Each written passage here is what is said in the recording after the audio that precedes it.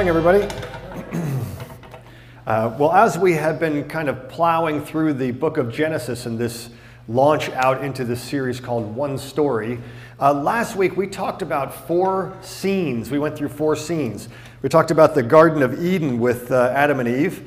Then we talked about Cain and Abel. We talked about Noah and the flood. And then also we kind of wrapped up around the Tower of Babel story. Those stories charted both the downward spiral of the human race and also God's goodness in response to it. Because if you remember, Adam and his descendants, they disobeyed.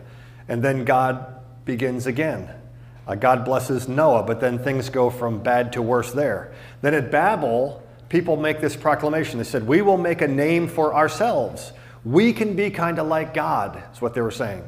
And we wonder as we read this progression, or downward spiral really, we wonder, will God run out of patience at some point in time? Is his dream of community with human beings that are made in his image, is it beyond hope? Is it lost? Is it beyond repair? No, it's not. Because God will begin again. He'll work now with one man who was originally named Abram. God changes his name to Abraham, meaning the father of many nations. For simplicity's sake, I'll probably just call him Abraham most of the day today rather than flipping back and forth. But God will form a covenant with Abraham.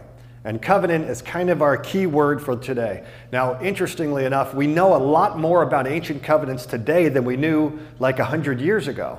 Archaeologists have uncovered large numbers of covenant writings that they found in ancient Hittite writings from the 13th and 14th century BC.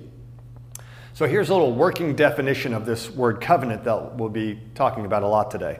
A covenant is a means to establish a binding relationship where none existed before, based on faithfulness to a solemn vow. Now, sometimes covenants were made between a more powerful partner and a less powerful partner, like a king and his subjects. That's called a unilateral covenant.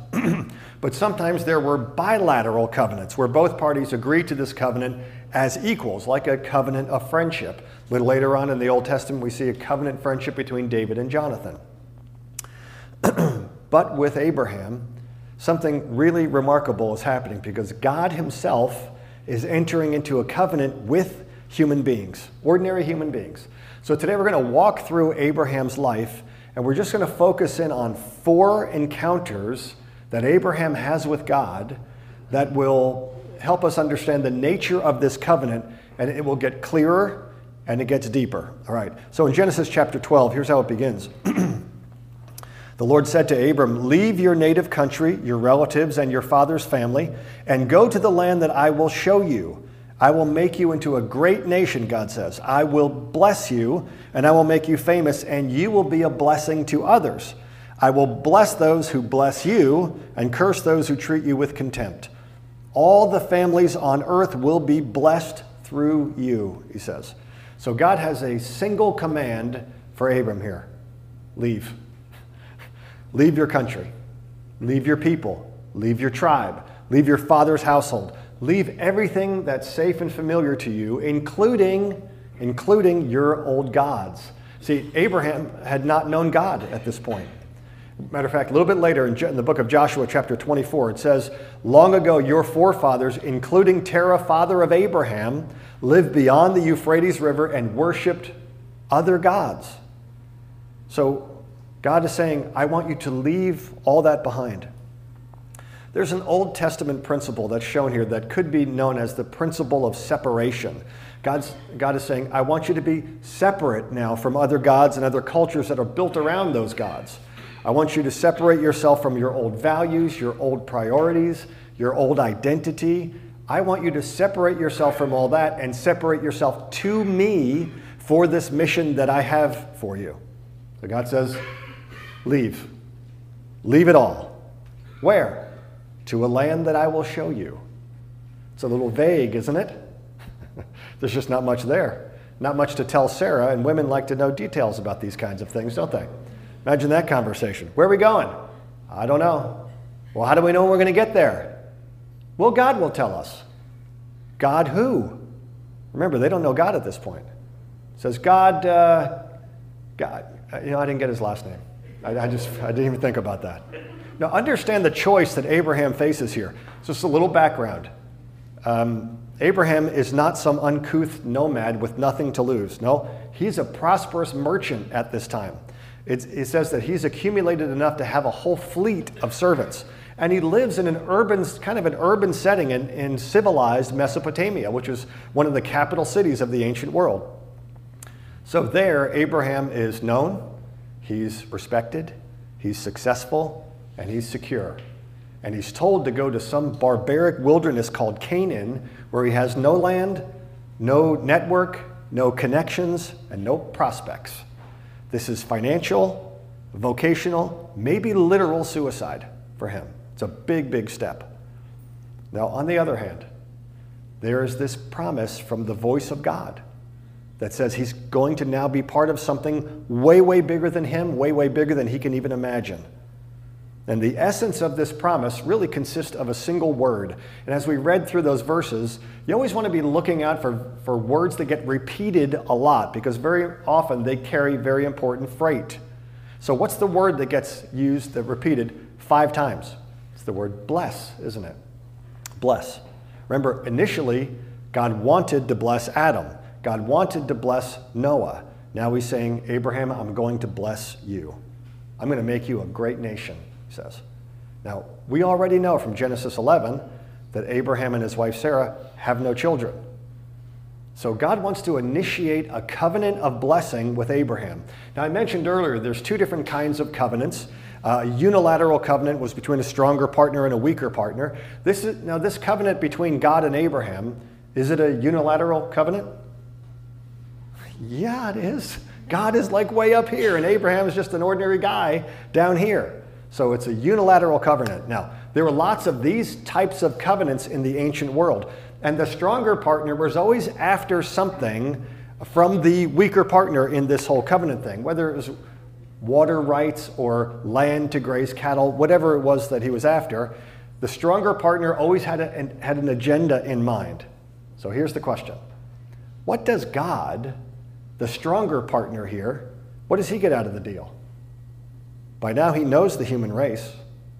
For the first 11 chapters of Genesis, they've made themselves perfectly clear what they're like. He knows the human race means heartache and ingratitude and corruption and all kinds of sin. So what does God get out of this deal? He gets someone to bless, someone to pour out love and affection and warmth upon.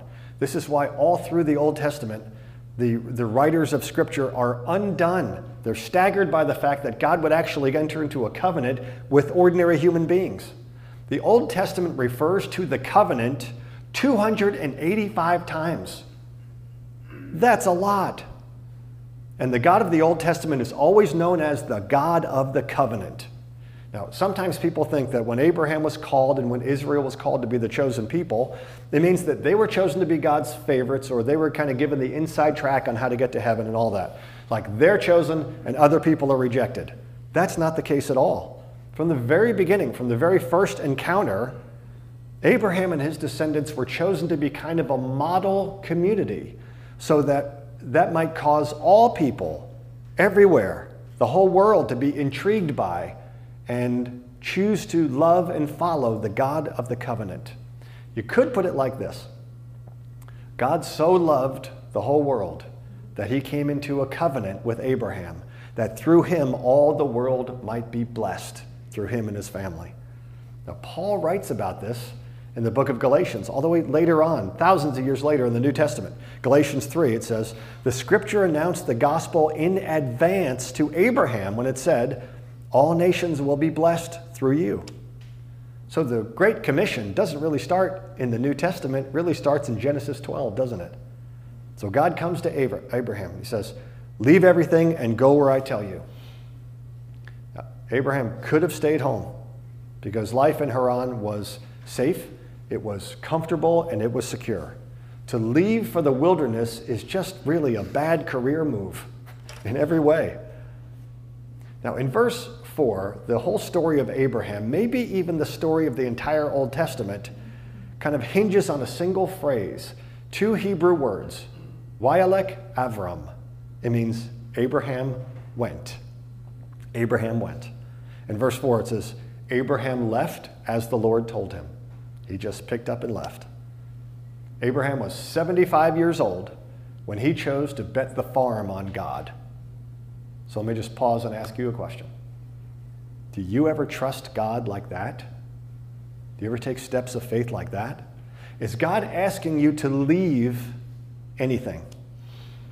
Any sin, any idol, any fear? Is God asking you to go someplace, maybe into a new ministry or a new adventure of reaching out to friends with God's love? Maybe a new level of giving? Do you ever trust God in these amazing, big step sort of ways?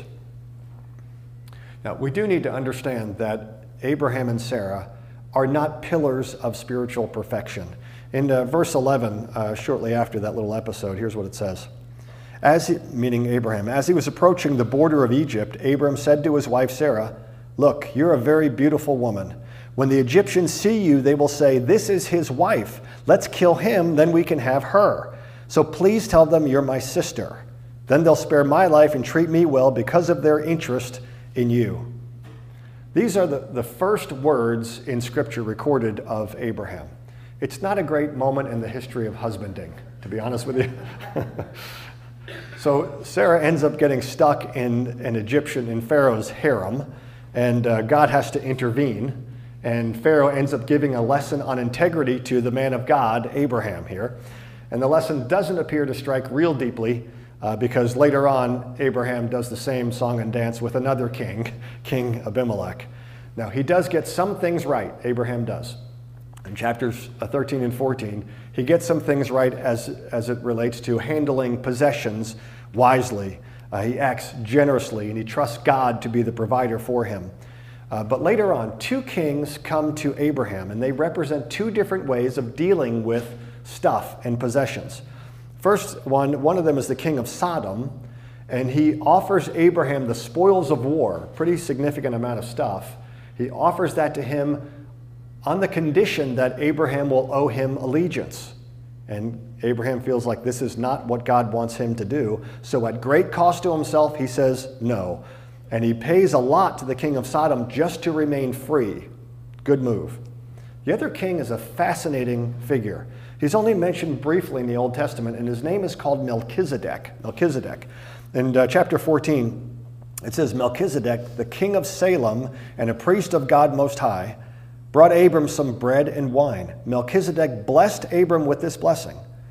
Blessed be Abram by God Most High, creator of heaven and earth. And blessed be God Most High, who has defeated your enemies for you. Then Abram gave Melchizedek a tenth of all the goods that he'd recovered. Now, most of us have heard of this concept called tithing. This is the first recorded instance of this taking place in Scripture.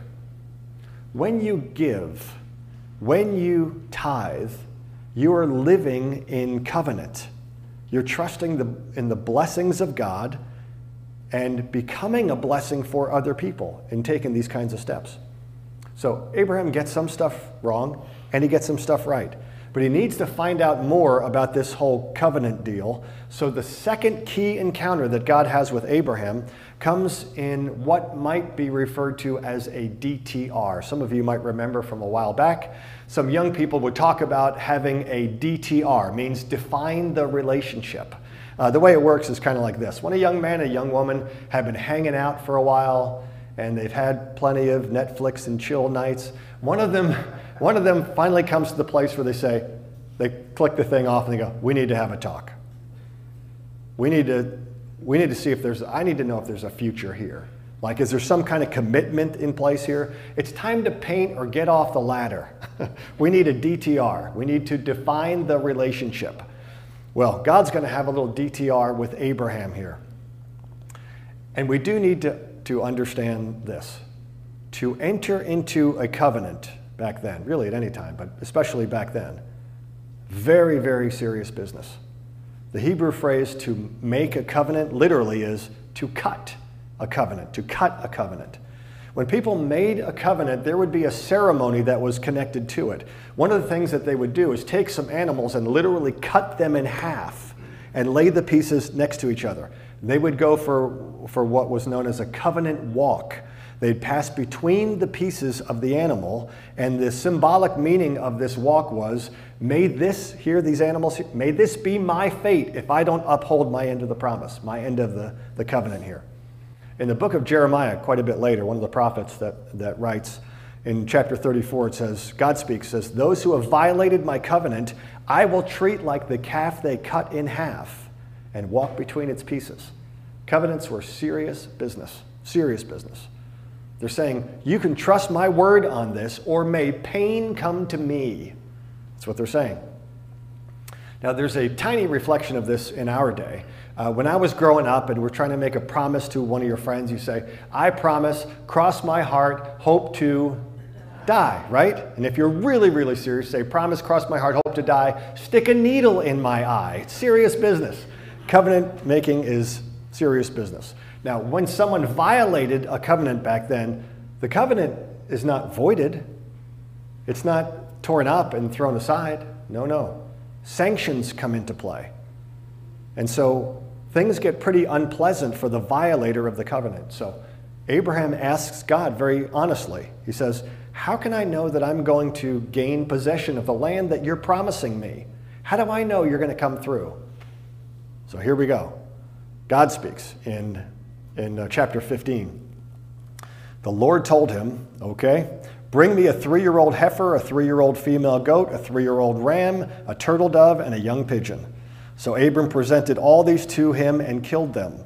Then he cut each animal down the middle and laid the halves side by side. And then in verse 17, let's take a look at who it is that does the covenant walk here. Verse 17, after the sun went down and darkness fell, Abram saw a smoking fire pot and a flaming torch pass between the halves of the carcasses. Okay, now in the Old Testament, smoke and fire represent whose presence? That's God's presence. So the fire and the torch pass between the pieces of the animal. That's God. God is so desirous for Abraham to trust him, for somebody to trust him, that he takes the oath. He's not requiring Abraham to take the oath here. He takes the covenant walk. He says, Abraham, I want you so much to trust me, I'll take the covenant walk. May this happen to me if I don't keep my promise to you, because I am a promise-making, promise-keeping God. God takes the walk. Now, I want to make one other point here as it regards the connection to the New Testament. In understanding the covenant like this, it helps us to understand a little bit better when Jesus speaks to his friends, his disciples, in the upper room at the Last Supper. He says, this cup is the new covenant of my blood, he says. See, the old covenant between God and human beings had been shattered by man, not by God, by man. Somebody had to pay. A covenant had been violated. We violated it. Jesus, in his goodness and grace, chose to pay. All right, go back to Abraham.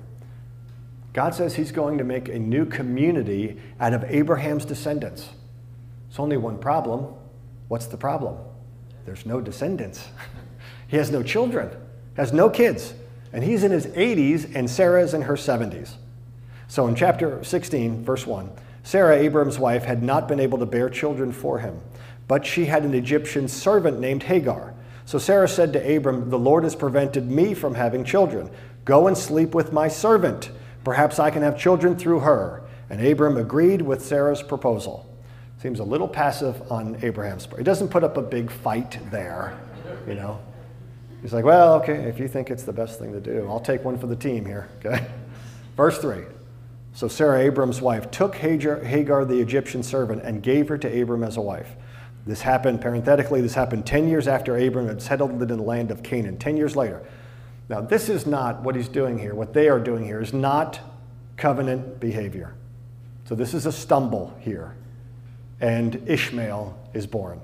He's not the child of promise. So God comes again in another round of clarity. And in Genesis 17:1, it says, when Abram was 99 years old. Remember how old Abram was when he left Haran? 75. It's been 24 years.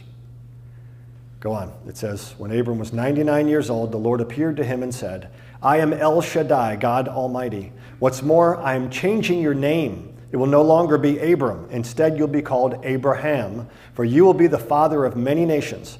I will make you extremely fruitful. Your descendants will become many nations, and kings will be among them. I will confirm my covenant with you and your descendants after you from generation to generation.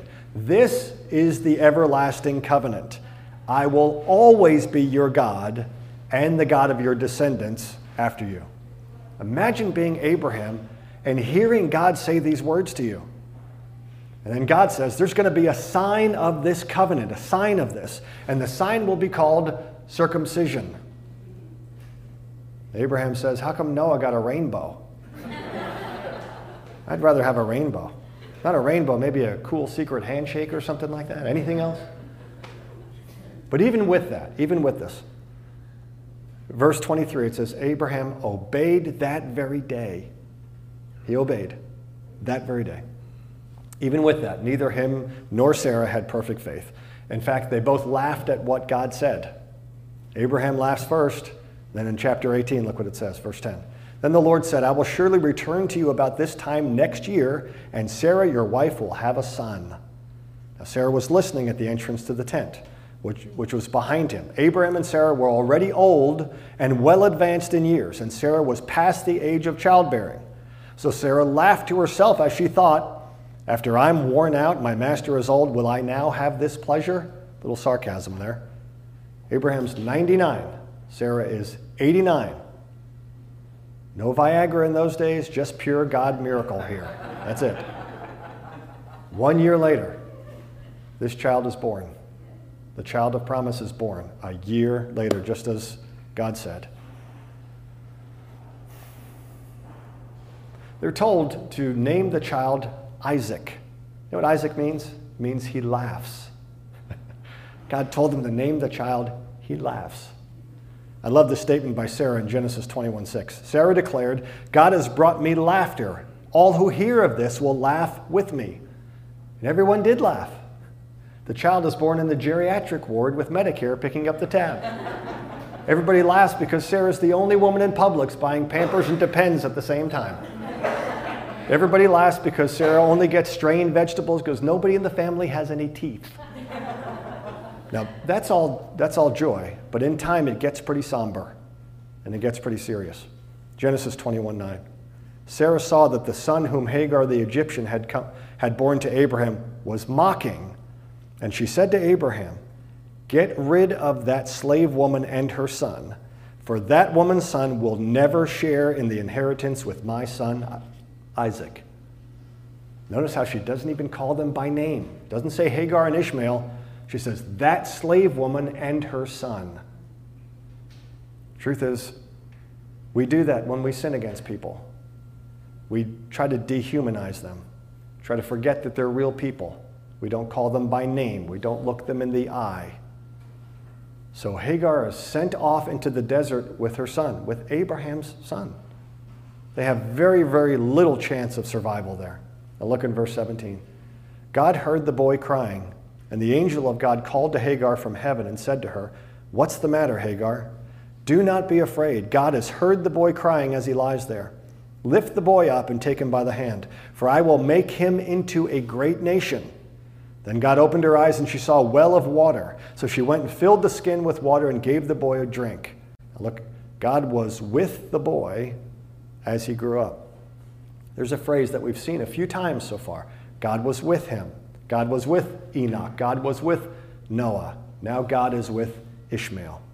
Listen, Sarah and Abraham may have rejected Ishmael, but God does not. He doesn't. He's not going to be part of the model community that God had planned, but God is just as concerned for him as he is for Isaac. Now it brings us to the fourth defining encounter here with God and Abraham. It comes in Genesis chapter 22. Very simply says, sometime later, God tested Abraham. Say those words with me. Sometime later, God tested Abraham. The writer wants us to know here what Abraham does not yet know, that this is only a test. The writer knows that the strain of the story will be too much for a reader if we don't know in advance that this is only a test.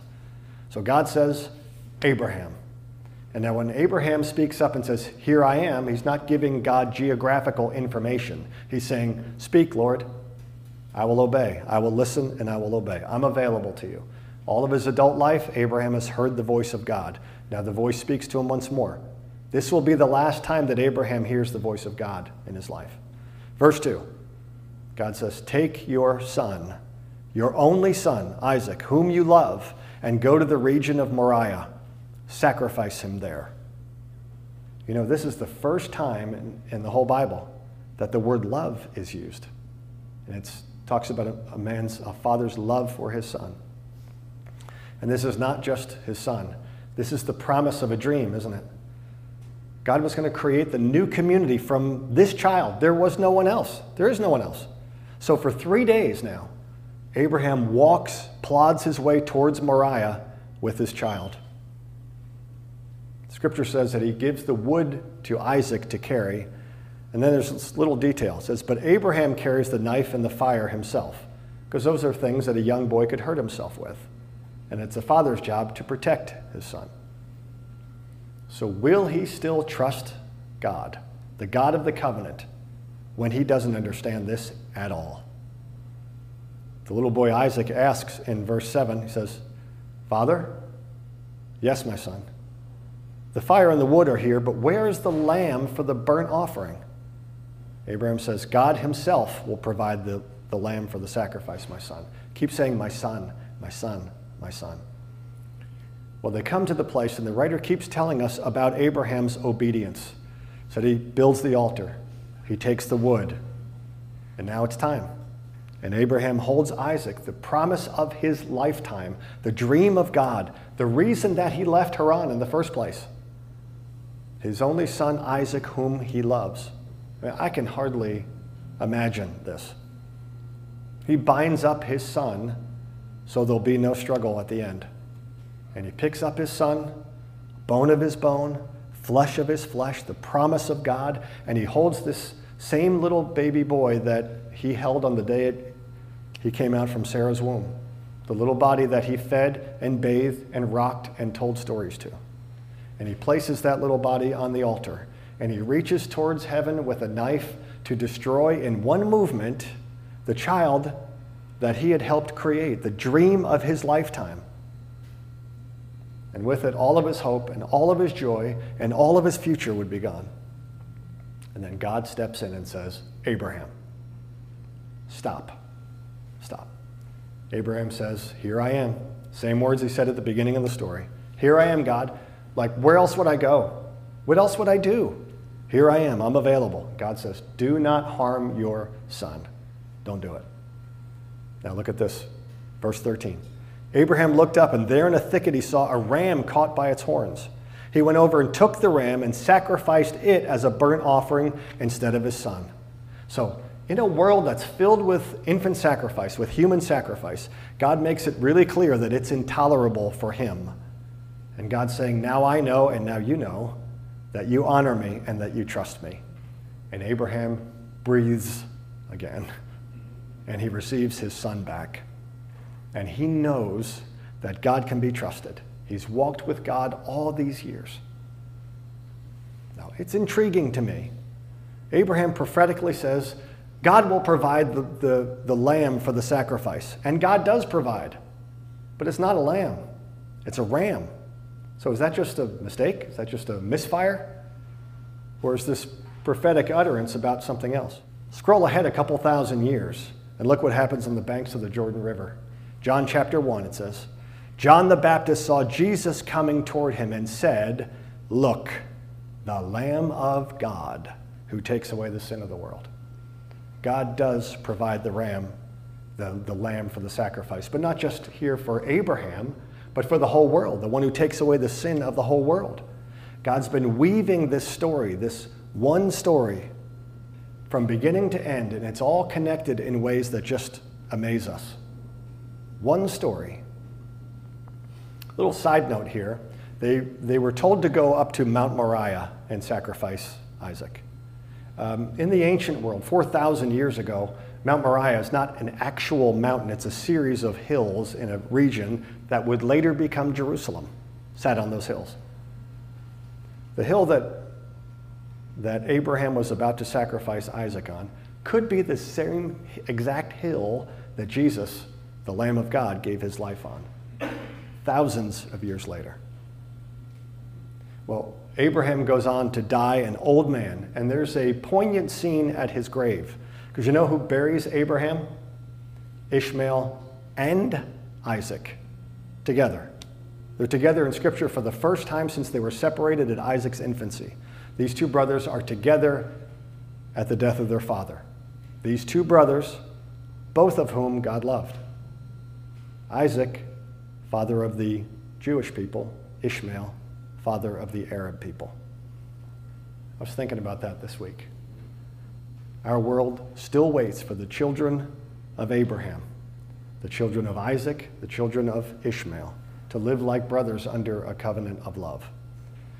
For God is a covenant-making, covenant-keeping God. His community is built on this covenant. And next week we're going to look more deeply at this covenant as it unfolds in the life of Isaac, and then Jacob, and then Joseph, because it keeps getting better. Okay? Won't you bow your heads and we'll pray. God, we thank you for the richness of your word and how it's so connected from beginning to end in ways that just baffle us sometimes. But God, we see your power at work and we see your truth at work. Help us, Lord, to incline our understanding towards you and towards your word so that you can breathe new life into us and energize us by your word. Lord, the prophet says your word is life unto those that find them and health to all their flesh. Help us to feed on your word, Lord, and thank you for it. We love you. In Jesus' name we pray. Amen. Amen. All right.